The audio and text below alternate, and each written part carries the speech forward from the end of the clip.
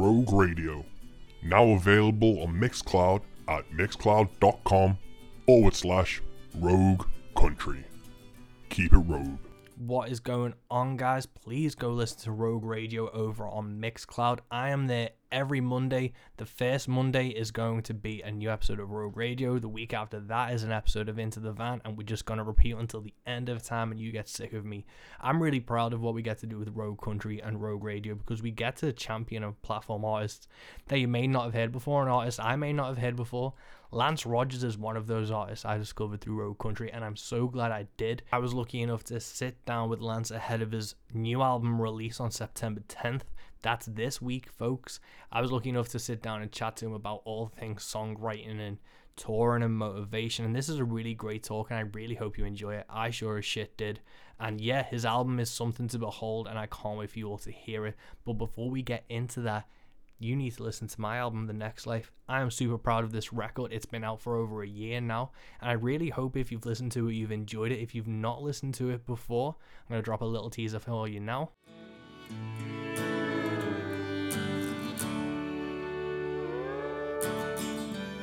As I drive through this memory of what a town's supposed to be.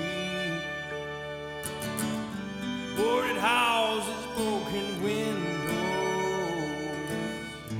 reflecting parts of me.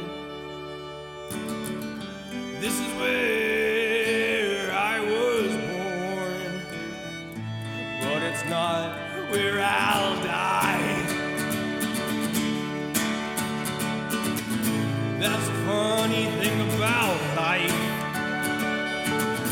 that it always goes on. Nobody gives a damn where you're going, only where you come from.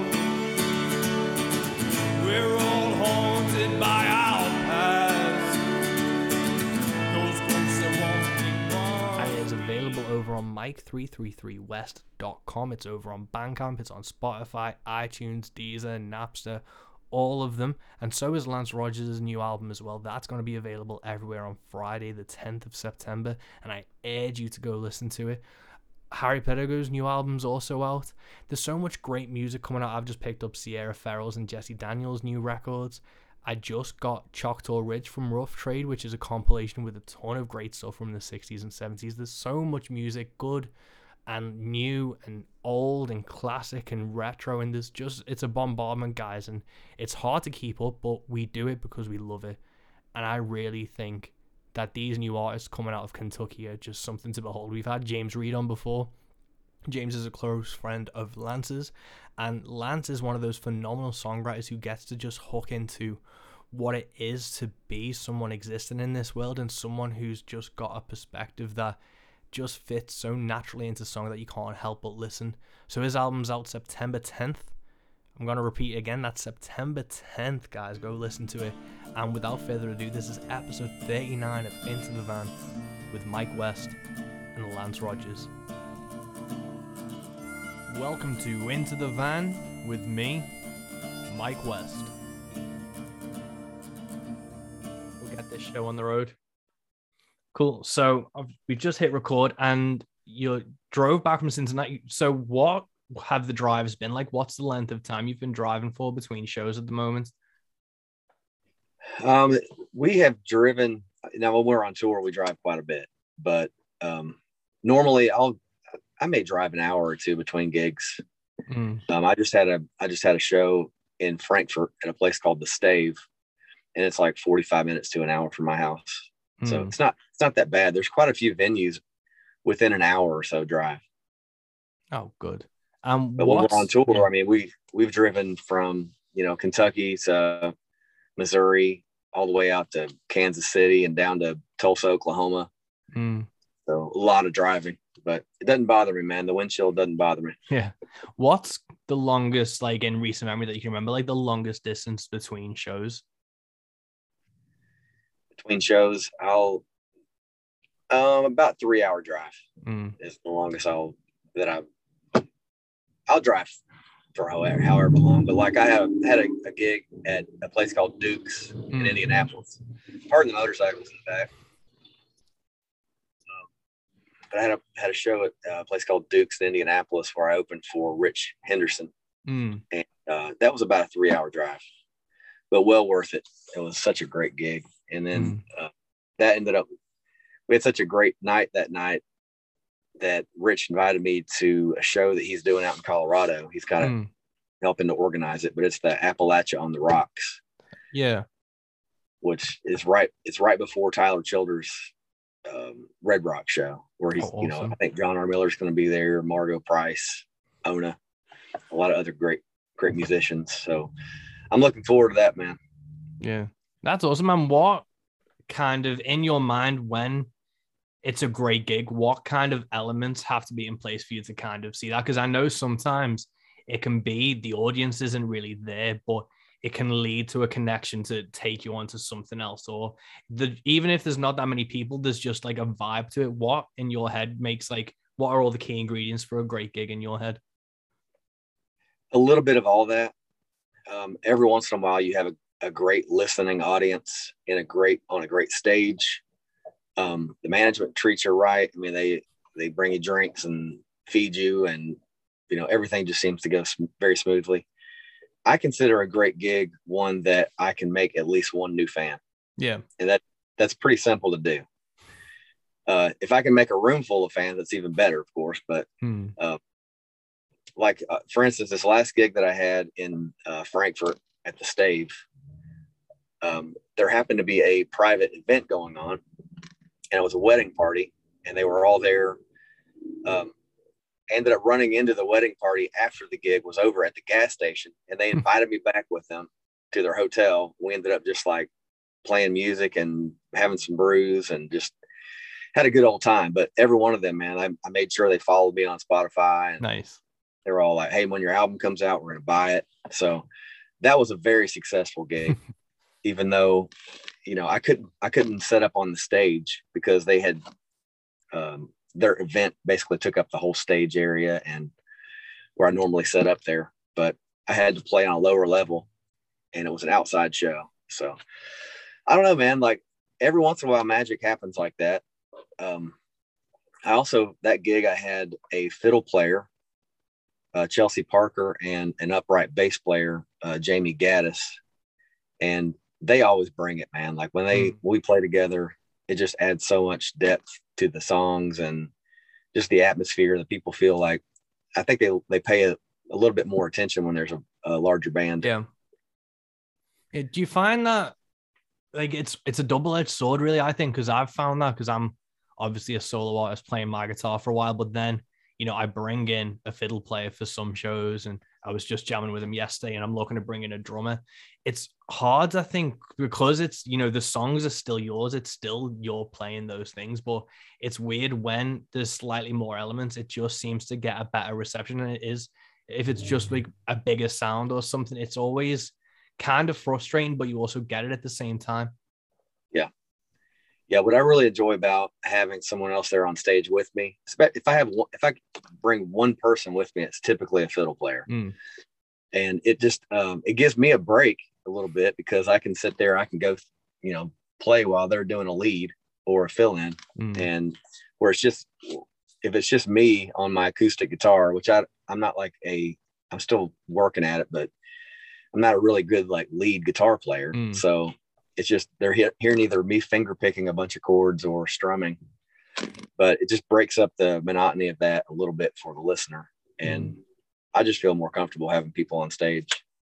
I play a lot of solo shows, but just having a fiddle player, man, when you're from a long ways off and you hear a fiddle playing, it automatically brings you that direction. Like you want to figure out what's going on. So there's just something in I don't know, out in this area, man, we have a lot of Scotch, Irish ancestry. And there's something about hearing that fiddle. It just, it's like, I don't know, ancient. Yeah. Yeah, no, definitely, man. I don't want to put you on the spot now. Would you rather hear a pedal steel sound or a fiddle sound?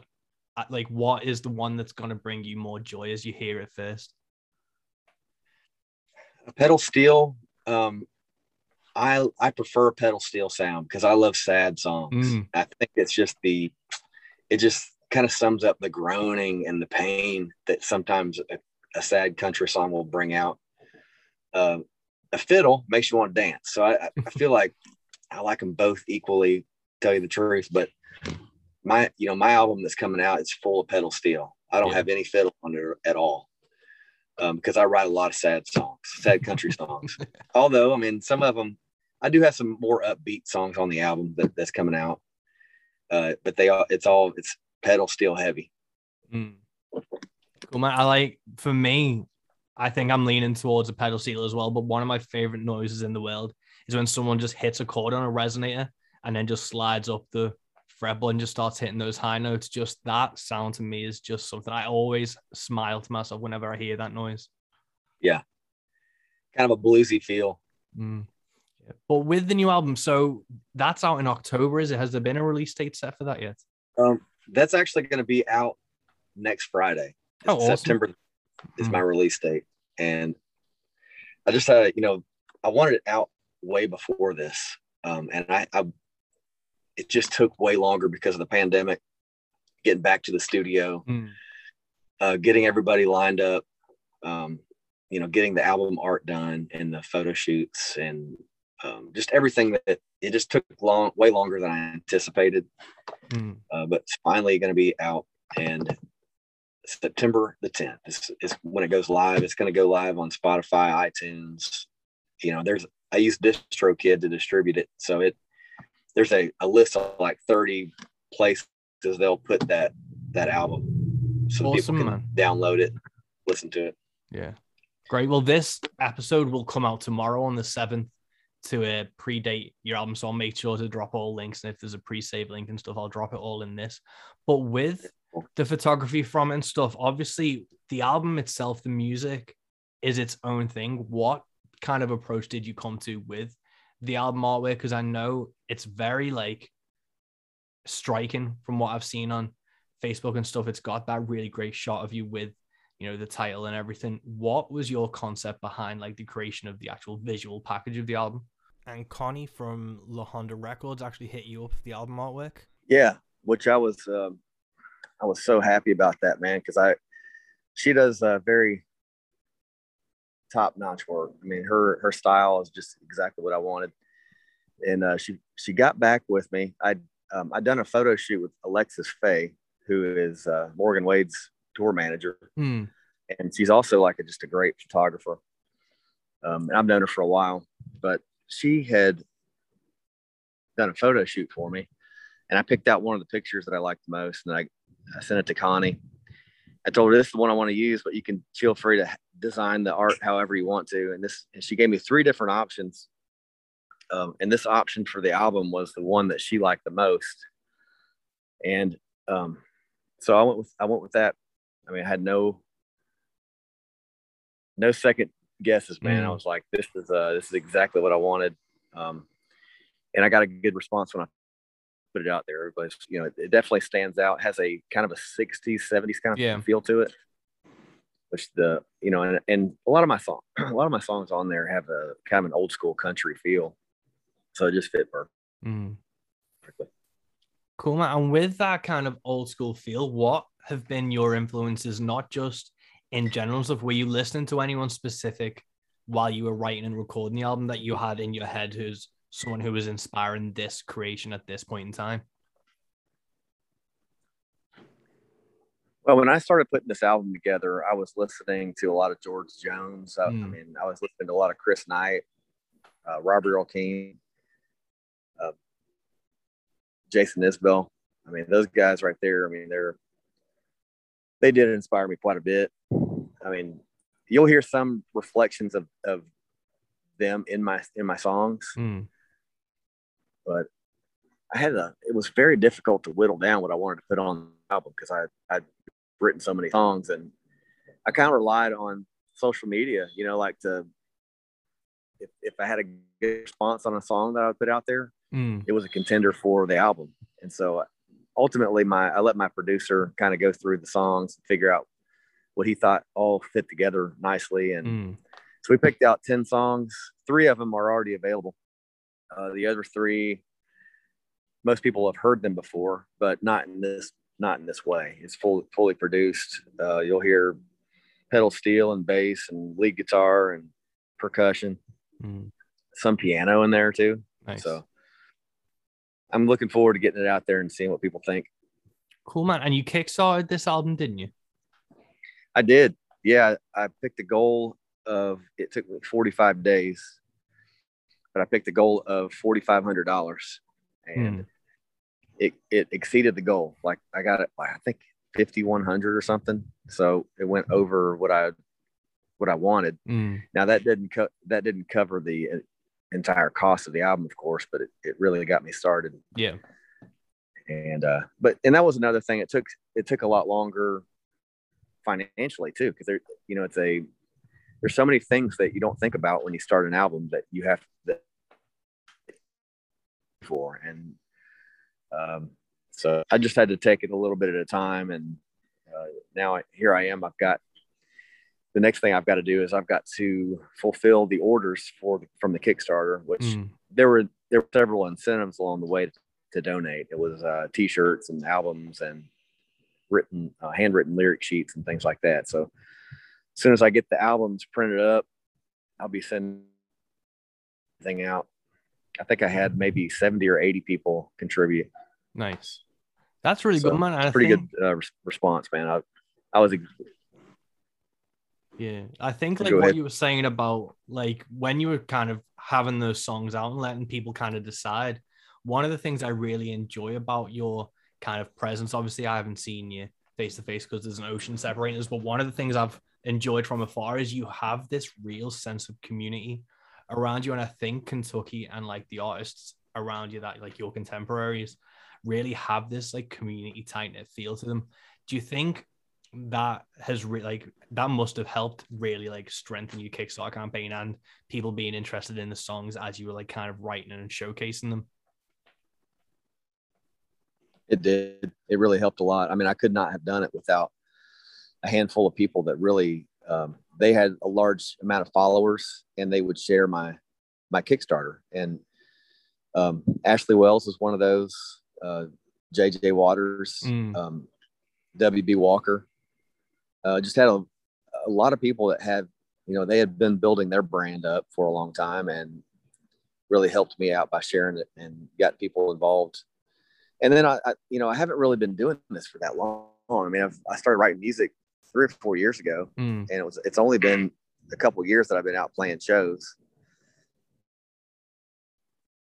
So I think a lot of people had seen these motorcycles. They had seen my progress, man, like from the very beginning of me just sitting in my living room, trying to put a song together to the point where they were sharing my Kickstarter. I think they liked to see that like a success story of sorts. And I really felt nervous doing that. Nobody wants to ask for money, but I was trying to just see what it would do. Yeah. And it just gives you such a confidence when it happens. And you're like, man, this is everything that I had planned out. It's coming true, man. And that's another thing about you have to have this mindset of determination. Yeah. Because there are a lot of artists here. There are a lot of ways that you can kind of get drowned out. And so you definitely just have to keep going. You just have to keep going. And the friends that had, put their hands on my shoulder, looked me dead in the eye and told me like, you have to keep going, keep doing this. And I was determined, man. And I still am. I'm looking forward to the future and seeing what this album does and getting out and touring on it and then coming up with the next one. I mean, I already have enough songs to do 3 or 4 more albums, but nice. I already have the second one kind of planned out what I want to do. And I don't know what I'm going to do exactly as far as producing it, whether it's going to be a stripped down thing or, similar to what this first album is going to be, but I kind of already know what the songs are going to be on there, and maybe write some ones, but I don't know. That's another thing when you put an album out that took, it took a little over a year, maybe a year and a half to produce. I've written songs that I like way better than some of that are on there. And but these, I think this represents where I was through 2019 and 2020, and so just looking forward to getting it out.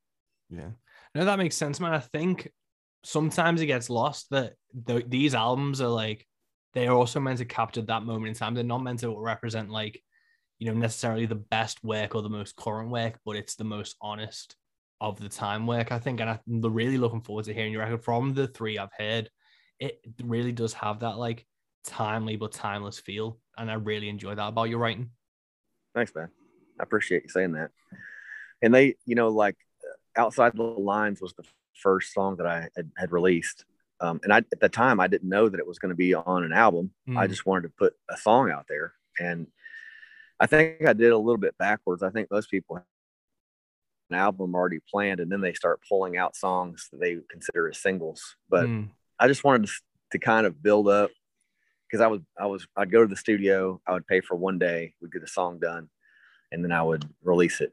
And the song was I Always Killing You. It was one that I was going through some really, really hard times, man. And it just, I got inspired to write that one laying on my couch one night. And I was looking at some artwork on Instagram that a buddy of mine had put out there. And that was actually one of the kind of the script under one of his paintings that was I Was Killing You. And I started looking at his other work. And so he had all these scripts underneath this artwork. And so I started putting the sentences together, and I made this song. And I gave him, he's not a singer songwriter, but I gave him 50% co-write credit on it because he inspired it. So, yeah, that's but so like, I that's think so awesome. That was the third one I put on.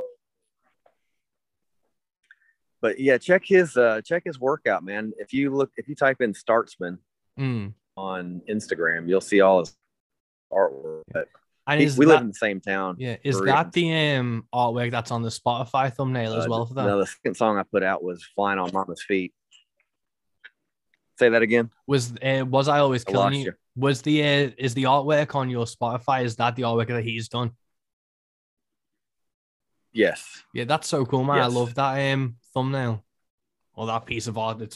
It's worthy of more than just a thumbnail. Yeah, and then I ended up putting that on the back of the shirt. The shirt starter folks get sent to them has that on the back, the whole back, and then my logo on the front. Nice. But yeah, he's also done two posters for me. He did one recently of a song that I just wrote called Lost You, and there's a picture of me kind of like playing guitar on the bottom, and then there's a beautiful like redheaded woman like looking off in the distance. He did that one, and then I have a poster that I sell, at my gigs. He designed that one, but he's just he's a very creative dude, and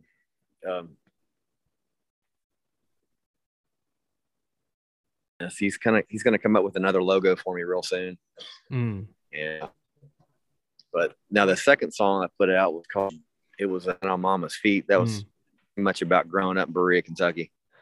So I try to make each song that I selected for the album have meaning to me and my hometown upbringing and my friends. And like I said, man, 2020 is about broke me in a lot of different ways, but music was the medicine, man. It helped me get through. So I wanted to bring an album out that reflected kind of my survival through that year. And I think it does it. No, that's awesome, man. With the full album, was there a process behind how you organized the tracks, like within the actual record? Yeah, I did. I organized them to get kind of a good flow. I didn't want too many sad songs in a row. I kind of want to mix it up with more upbeat stuff. I start the album out with Outside the Lines because that's the very first song that I put out. And I think it just sets the whole stage for the album. It's about two, this couple that find each other, and they're both having hard times at their own homes in different ways. The song's about the female in the song. Mm. How she does not want to go home because there's some issues at home, and I don't spell it out exactly, but I insinuate that there's a an abuse situation happening in a home. So that song means a lot to me, man. It means a lot to a lot of other people, and so I wanted that to be front and center. And then I kind of bring you on through this ride. The first side. Trying to think of the order. I have to look at my album cover again, but it's my producer and the guy that mixed and mastered it also helped with that decision process on how it was going to flow. Yeah. And also another thing we had to look at was I want to print this thing up in vinyl, and we had to have the timing just right too. Yeah. So that influenced it, because we kept it to I want to say that the whole album's under 40 minutes. So it's an easy one to get in your car and listen to, and kind of takes you on that ride. Yeah, man. How you doing? I'm doing a podcast. Yeah. But yeah, man, I appreciate being able to talk to you, and I've been following you guys for a while, and I listened to that podcast most recently. I guess was it James Reed the last one you did? Yeah, I had him out a while ago. I think Jamie Wyatt was the last one I had on for this. Oh, Jamie Wyatt. Badass. Yeah. But with like album listens, like talking of vinyl, I kind of didn't realize, and then once it was actually getting made into vinyl, the thing I realized about album ordering was what song to end like side A on. And that in itself was like another choice then, which made me rethink how to construct the album, because then you have to think about what song is going to end that's going to make someone want to get up and actually flip side B over, and then what do you do on side B to catapult them back into the experience after they've like switched. And it's a really interesting kind of thought process to think about, not just an album order in terms of like flow and story, but then with those type of interruptions and things you have to do for vinyl. Yeah, that was definitely consideration. I end the first side with a song called Coyotes Cry. And it's kind of an epic song, like it kind of has a cinematic feel to it.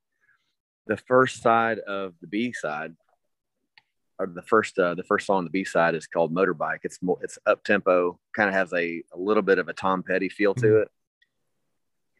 So I want to get, people are going to come out of that side A with a kind of a melodramatic feel, and then all of a sudden, boom, back on the road, Nice. And so, but I thought about that a lot. I had thought about different orders. The one that I picked, man, I feel like it's the way it needed to be. Kind of the B side ends with a song called Doing Fine, and it's very, I don't know, man, it's a little bit of a sad song, because the guy, by the song title, is doing fine, but the guy is not doing fine. In fact, he says that, when basically the day that he gets buried, just remember that he loved once, and now he's doing fine. So it's like the fact that he's doing fine means he's gone. Yeah. No, that's awesome, man. And that's very, I can, even just from like that brief description, I can hear like the George Jones-esque like vibe to that, where I always love that kind of wordplay and tongue-in-cheek thing of, even like Bottle to the Bottom by Christopherson, where it's got that kind of reversed like play with all those type of things. But talking about Outside the Lines briefly, you talked about how it hints at, abuse and things. Was it a conscious decision to, kind of keep it vague and keep it, in people's imaginations instead of spelling it out for people? It was, because, some people will listen to that song and not even pick up on that. They'll just think it's a love story between, a couple of high school kids, just getting out and doing their thing for a summer. But if you listen a little closer, you listen several times, you'll pick up on little keys here and there that, even with the guy in the song, I wanted to kind of give a feel that he has a little bit of a materialistic side, and perhaps he found comfort in this girl that was not like that. She was kind of like a little bit of a rebel. So I don't know. There's a lot of different ways to listen to it. Mm. I'm gonna step in here real quick because it may get a little noisy. These motorcycles rolling in. But yeah, I wanted to be vague enough so that people could make up their own story. Mm. But also ultimately, I wanted to give this girl in the song. I wanted to give like a voice to her and what she was dealing with. And I didn't want that to be too super vague. Mm. You know, the one line where it took this guy years to, you know, think about her situation and not even realizing at the time what she was going through, but years later he's contemplating on it, and he knows that he understands why she was crying when he would try to hold her hand, you know, and because she just didn't want to be touched. Yeah. So. Yeah, no doubt. That's such like a powerful thing, and like I've listened to Outside the Lines a couple of times now. I'm gonna need to go back and listen closer to that one and crank it up a bit. But that's a really interesting thing for when, as a songwriter, what do you leave in and what do you leave out, and what you let people interpret and things. But I read in your biography that you wrote your first song in 2018. What was it that was the catalyst between you picking up a guitar and starting to write your own songs? I had done I did a cover song and I put it out on Instagram. It was Can't You See? I did that cover like everybody else does. And I put it out, had a good response. And so then I did another one. I put it out, had a good response. And, you know, they're like, man, you gotta sing. Like, you have a good voice and all this kind of stuff. So I was like, well, why don't I? And so one day I was like, you know what? I just need to write my own song. And so I sat down and I wrote a song called Hey Betty, and it was one that kind of based on a story my grandpa told me years ago, and about he ended up getting in a little trouble and had to leave Kentucky, and he moved to Ohio. It took my grandmother, and I'm going to write a more detailed song based on a little bit more accuracy, but because I do fabricate a little bit in the song, because there were no pills involved, there was no like drug addictions or anything like that, but in the song there was. But yeah, I wanted to have something that I love family history. I love keeping things. I'm very conscious of my future, who I lead, you know, my legacy, and like people that years and years and years down the road that are my relatives, how they'll listen to my songs. And I want to be able to carry some of that family history through my lyrics. And so I figured like the first one I did, I wanted to base it kind of on something my grandpa told me. And we do have music on that side of the family. My mom told me one time that she's like, I think your great uncle wrote some famous songs. And I knew he was part of the band. But one day I was trying to find some of the songs that she told me that he had written. And his name was Buford Abner. He ended up, I would type his name in and Sturgill Simpson's face kept popping up. I was like, what the hell is going on? And, but he ended up, Buford Abner was the one that wrote the song Long White Line. Oh, really? It's my great uncle. Yeah. And then my other great uncle on the Dalton side, Doug Dalton, he had a band. He was in a band called the Whippoorwills. They were like a Western swing band, and they ended up playing with Roy Rogers, and they played several shows with the Sons of the Pioneers, and really, I mean, got kind of big there until rock and roll destroyed it. But yeah, that side of my family, man, my grandpa, I kind of wish that he had lived to see me playing shows. I mean, he had no clue. He had no clue that I was going to end up doing this. I didn't either. But you know, we had a really close bond. He died when he was 97 years old, still riding motorcycles, and just, you know, he was an artist too. Loved to paint, loved to build little wooden toys, and just I think he had that creative energy that I got. You know, that I probably got through him, that side of the family. Oh, that's so cool, man. Always got to be doing something. Always got to be writing or building or doing something. Yeah. No, that's so good. And I think it's weird, man, because I've had zero musical, like, anyone in my family to ever play anything. And, you know, people may see that shows in my own work and stuff. But ages ago, or like a few months ago, my mum found a load of old photos from my nan's house.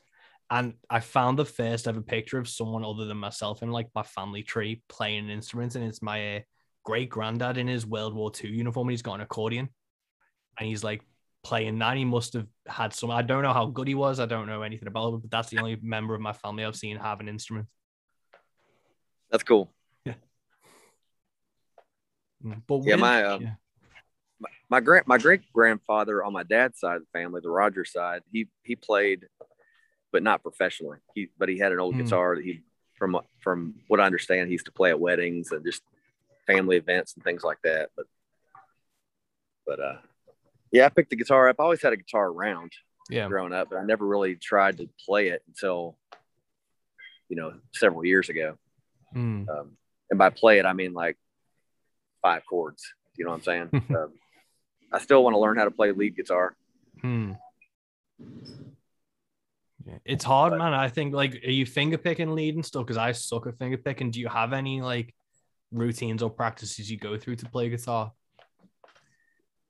I play a little bit every day. Like this morning, I had a cup of coffee on the front porch, and I always bring my guitar out there with me, and I'll just play a couple of things. And every once in a while, like this morning, I'll be inspired to write a new song, which I started this morning. But yeah, I mean, I do about half and half. I like to do some finger picking, but it depends on the setting too. If I'm in a loud kind of a room, I'll do some finger picking songs as the volume dies down. Yeah. If I'm in a loud room or something like that, people were just talking, I'll play my louder songs, and it's usually the ones that I'm strumming that I can just like yell out. Yeah. And with the song you were working on this morning, when you write something, was that an idea that came like lyrics first, or as you were like noodling around on the guitar, did the music come first and then the words start trying to form what you were like, what the vibe was as you were playing?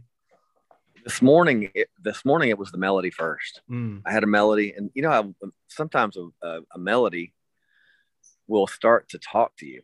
And I know that sounds weird, but that's the way I'll hear words sometimes in the melody. And I know that those, and if I can come out with one sentence from the sound of the melody, then I usually can have the start of another song. Yeah. Cool, man. There was a couple lines that I had this morning, which I don't know if they're going to stay in there or not, but she one of them was, she pistol whipped my conscience. Nice. But realized it was already gone. But I was like, pistol whipped my conscience. I was like, that needs to be in there. Definitely, man. Do you have, like, when you think of these lyrics, are you precious about certain phrases being in things and having to stay in that way, or are you a lot more fluid in changing it around of that phrase or sentence and making it fit somewhere else? I mean, sometimes I feel like certain things have a special nature to them because I haven't heard them before. If I haven't heard a line before, specifically that like that one I just told you, that one's unique enough that it's probably got to make the song. Other lines I don't get attached to because you may have heard them in other songs before in certain different ways, but I don't know. There's nothing new under the sun either. Everything's already been said, but it's just a matter of, sometimes you can have a very plain Jane song, lyrically, but you have a killer melody, and sometimes it's the opposite. But yeah, I usually try to lean heavily on the unique lines, and just if I'm co-writing or something, there'll be times where I have to insist that no, this one's got to stay in there, which I do like. And with co-writing you've done with like Philip David Harris and James Reed, what's kind of your approach to those songwriting sessions with other people? Typically one of us will have an idea for the song and maybe even a good start on it. And then sometimes the song will already be written, and somebody will say, hey, I want your input on this, and I'll say, I'll go through and make some suggestions, and we'll end up rewriting the song. And very rarely we'll just have a song title to work with. Those usually take the longest. The song, are you familiar with Dalton Mills? Yeah. We wrote a song together called Verse, Chorus, Verse. And it's on his album, and I'm putting it on my album too. But the way that I do is way different. Mine actually has more of an upbeat feel to it. But the way we started that one was he had the idea and had the first few opening lines, and then we just went back and forth from that point. And that song was written pretty quickly. I want to say it was after a day. Oh, really? Maybe a day and a half. Yeah. And sometimes they're like that, man. Sometimes some songs are, it's like they are, I've said this before in other podcasts, but like they're already written and you just like pull them out of the sky. That's how I kind of think about it. Yeah, no, definitely. I think that kind of like, it's nothing can't come from something and something can't come from nothing. It's that cyclical thing that like sometimes you do just kind of pull these things out the ether. Yeah. And it's a good feeling when it happens. Yeah. I really, I'm not afraid to put a song down. If it's taken me too long to write, I'll put it down and it'll go into the junkyard of songs. Man, everybody's on their bikes today. Yeah. And so I have a graveyard of songs, and I'll just every once in a while I'll walk through the aisles of the songs stacked up, while they're rusting, and I'll pull off a part here and there and use it in another song. Yeah, no, that's the best thing to do with these songs and stuff, because like some of them are under contract with Banner Music in Nashville. How did that come about? With like, did you pitch them to places or did they approach you? The guy that I used to write with, Philip David Harris, he was a writer for Banner Music, and he lived in Alabama. They allowed him to write, even though they were based on Music Row in Nashville. They allowed him to write remotely, and so we started doing a lot of co-writes together. And we submitted them. Any song we had that kind of had a feel of like, hey, this could be on the radio, or I could hear so and so artist singing this one. We would pitch that to Banner. So we could send them. We could send them directly to the owner, actually, and they would listen to them. And they may hear 20 songs and pick one, and that's what they did. We had our first one was called "A Kansas Colored Sky," and that one got a contract. And what they do once they get the contract, they will send it to. If they sometimes they do a professional demo, other times I'll just use the phone demo that I send them, and they'll give it to their song plugger, and the song plugger will go around to the artists that they know are looking for a specific style song, and they will try to pitch it to them. And so it's everybody's kind of dream as a songwriter to get a cut in Nashville. Yeah. So even though I'm considered a Nashville published songwriter, I still don't have a cut yet, a major cut. That's coming down the line. I have a gut feeling, man, especially the song that James Reed and I wrote. We got a contract on it through Banner Music, and it's called Call Me Jack, kind of loosely based on the song Jack and Diane, but kind of got a good feel to it, man. And James he has the same confidence level that I do about it. Like we're already dreaming about what we're going to do when it goes number one, all that kind of stuff. And with those kind of songs, does that mean that like, can you record those songs and put them on your records and stuff? Or is it, specifically for like the song plugger to use and then to move on to people? I don't really know how that kind of like world works in Nashville. Yeah. Well, I would, if I put it on my album, the way that it is right now. So let's take Call Me Jack, for instance. James and I wrote the song, so we were both 50% owners of that song until we got a contract on it. Now Banner Music owns 50%, and James and I have 25% each. Yeah.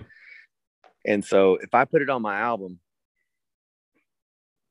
it might do two things. I'm not going to get much as far as royalties off the song. And it could mess up the chances of another major artist deciding to pick it up because they want to have something that nobody's heard before. Yeah, like an exclusivity to it. Yeah, something like that. Now, I will play that song at shows occasionally, especially when James and I are doing a show. Sometimes we'll get up and sing that song together, but that's not something like that's not going to mess it up. But having it on an album, in the art, what an artist is going to want to do is they're going to want to have something that's catchy enough that people are going to want to listen to it and get on the charts and all this kind of thing. If they hear a song that it's already on my album or somebody else's album, then they are going to look at, okay, how's the song performed? Yeah. And if it hasn't done anything, they're going to skip up on it. So they want to have the chance to let people hear it first so that they can make it however they want to. No, that makes sense, man. That's really interesting. And with those songwriter sessions, do you write sometimes with the frame of mind of we want to write a song to pitch to people, or is it as you're co-writing stuff, you go, this might be something we can pitch to people? I rarely will write a song that I think that, okay, this is one I want it to get on the radio or try to pitch it to, a publishing house. But it's the second thing you said. It's basically after I write it, we get a melody going, and it's like, you know what, this might make it, and it's usually a song that I'm not in love with. You know what I mean? Like it doesn't have a whole lot of me in it that I feel like it's sacred to me, and I wouldn't want to sell it. Or it's usually very kind of, like songs you hear on the radio. I mean, they're kind of like very generic kind of feeling. A Kansas Colored Sky I was actually surprised they picked that one up. It has an old school, feel to it, like a 90s sounding country song. And then what's the other one we got besides Call Me Jack? I'm thinking of it a minute. I'll think of the other song here in a minute. But it was also one that I was called Storms of Yesterday. The song's basically about a guy that goes to a live show, and the songs kind of strike him, and he just like gets wasted drunk. And it brings back the storms of yesterday, So, but yeah, it was like, I wasn't in love with the song. I do play it occasionally at some shows, but I don't know. I will tell you a song that I'm in love with that I wrote with Cody Howard, and I play it every show. It's called Another Life, and it's definitely going to be the next album, because I don't know, man. It's one that people will start requesting now too. That's awesome, man. I always feel good about that one.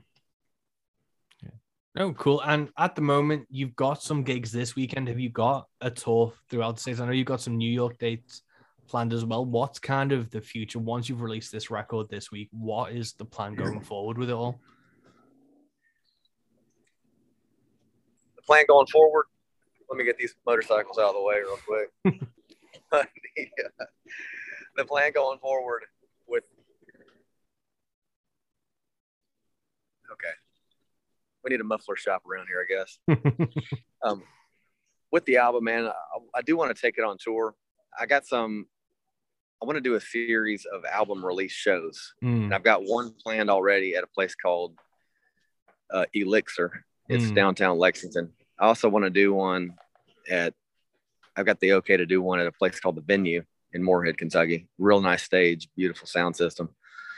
And my dream is to play at the Burl, man. I still haven't played the Burl. It's like the big venue in Lexington, where so many people that I look up to have played the stage there, and I want to try to work that out. But yeah, basically a series of album release shows. Now this next tour we're getting ready to go on, it's not necessarily like an album tour. It's just a series of gigs that James Reed, myself, and Carly Driftwood got. And we had a blast the last tour we did, and we decided to do another one. But yeah, moving forward, I got a festival I'm playing this weekend. Monday I'll be down at a listening room in Pigeon Forge, Tennessee, and then Tuesday I've got a show in Chattanooga with James Reed. And I think we're trying to get a show for Wednesday down there somewhere. But yeah, just constantly doing something. Yeah, no, that's awesome, man. How do you because this month and August and shit has just been a fucking write-off for me. I've just kind of been like chasing my tail and losing track of time. How do you kind of manage your time and stay on top of things and keep motivated to keep doing what you do? And I know it's quite a wide and vague question, but what is it you think that keeps you like ticking over and driving and striving forward? The thought of being an old man and having regrets. Yeah. That's Yeah. ultimately it, man. I mean, you make a lot of sacrifices to do this, and I do not want that to be in vain. You know, I want to give it I don't want to half-ass anything. And so I do have to, you know, it is kind of a nauseating process sometimes when you're self-promoting all the time. And I do hope to have a team at some point, you know, that will do that kind of stuff for me, like a management team of some sort. And because it can be overwhelming, you know, because I'm making flyers for each show and getting gigs and then worrying like, okay, 3 months out, where do I need to be? Yeah. And just constantly but I do wake up every day thinking about it and doing something to, you know, move the ball down the field. Yeah. No, it's crazy, man. I think there is that motivation, and I think that's the nail on the head, man. It's like you don't want to be an old dude and realize that you didn't really fucking get to where you needed to be, and that was just because you didn't put in those extra couple of hours, or you didn't, you know, drive those extra hours to that show and put the time in. That's nail on the head for that. Yeah, it's like there's no guarantees about anything. You know, who knows if we are going to quote unquote make it. You know, I've made it in several ways already. But what my dream is to be able to do this for a living. Yeah. And to not have to, you know, I do heating and air and refrigeration usually Monday, Tuesday, Wednesday, and then the rest of the week is typically for my music and gigs and everything. But at one point I want it to be all music. Yeah. Yeah. No, man, that's definitely, so I think it'll go ahead. I think you're really going about it like the right way. You've built that community. You've had people on this journey for so long that you really have like an invested audience and fan base, which is completely well deserved. And I really think you're on the right path for it. Thanks, man. I appreciate you saying that.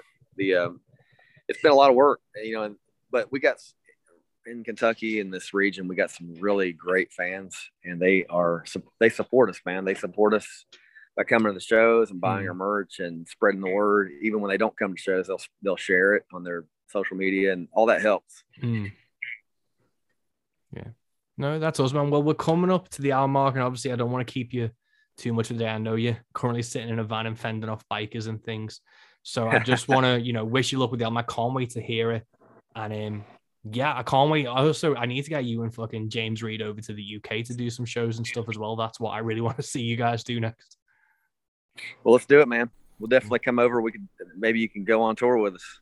That'd be awesome, man. And that was episode 39 of Into the Van, Into the Bag with Lance Rogers. Lance's new album is out September 10th. That's this Friday, guys. Please go check out. It is at every streaming platform available. Pick up a physical copy, head over to his Bandcamp, head over to his store, and just keep supporting the things you love. I'm lucky enough to be going on tour with Cam Cole this month. We are doing Liverpool on Wednesday the 8th of September. Then it is Birmingham on the 15th. Glasgow on the 17th, and Edinburgh on the 21st. If you're available, please come on down. Keep an eye out for all my other tour dates on mike333west.com, and keep doing what you love, guys. Keep enjoying what you love, and keep supporting what you love. Peace.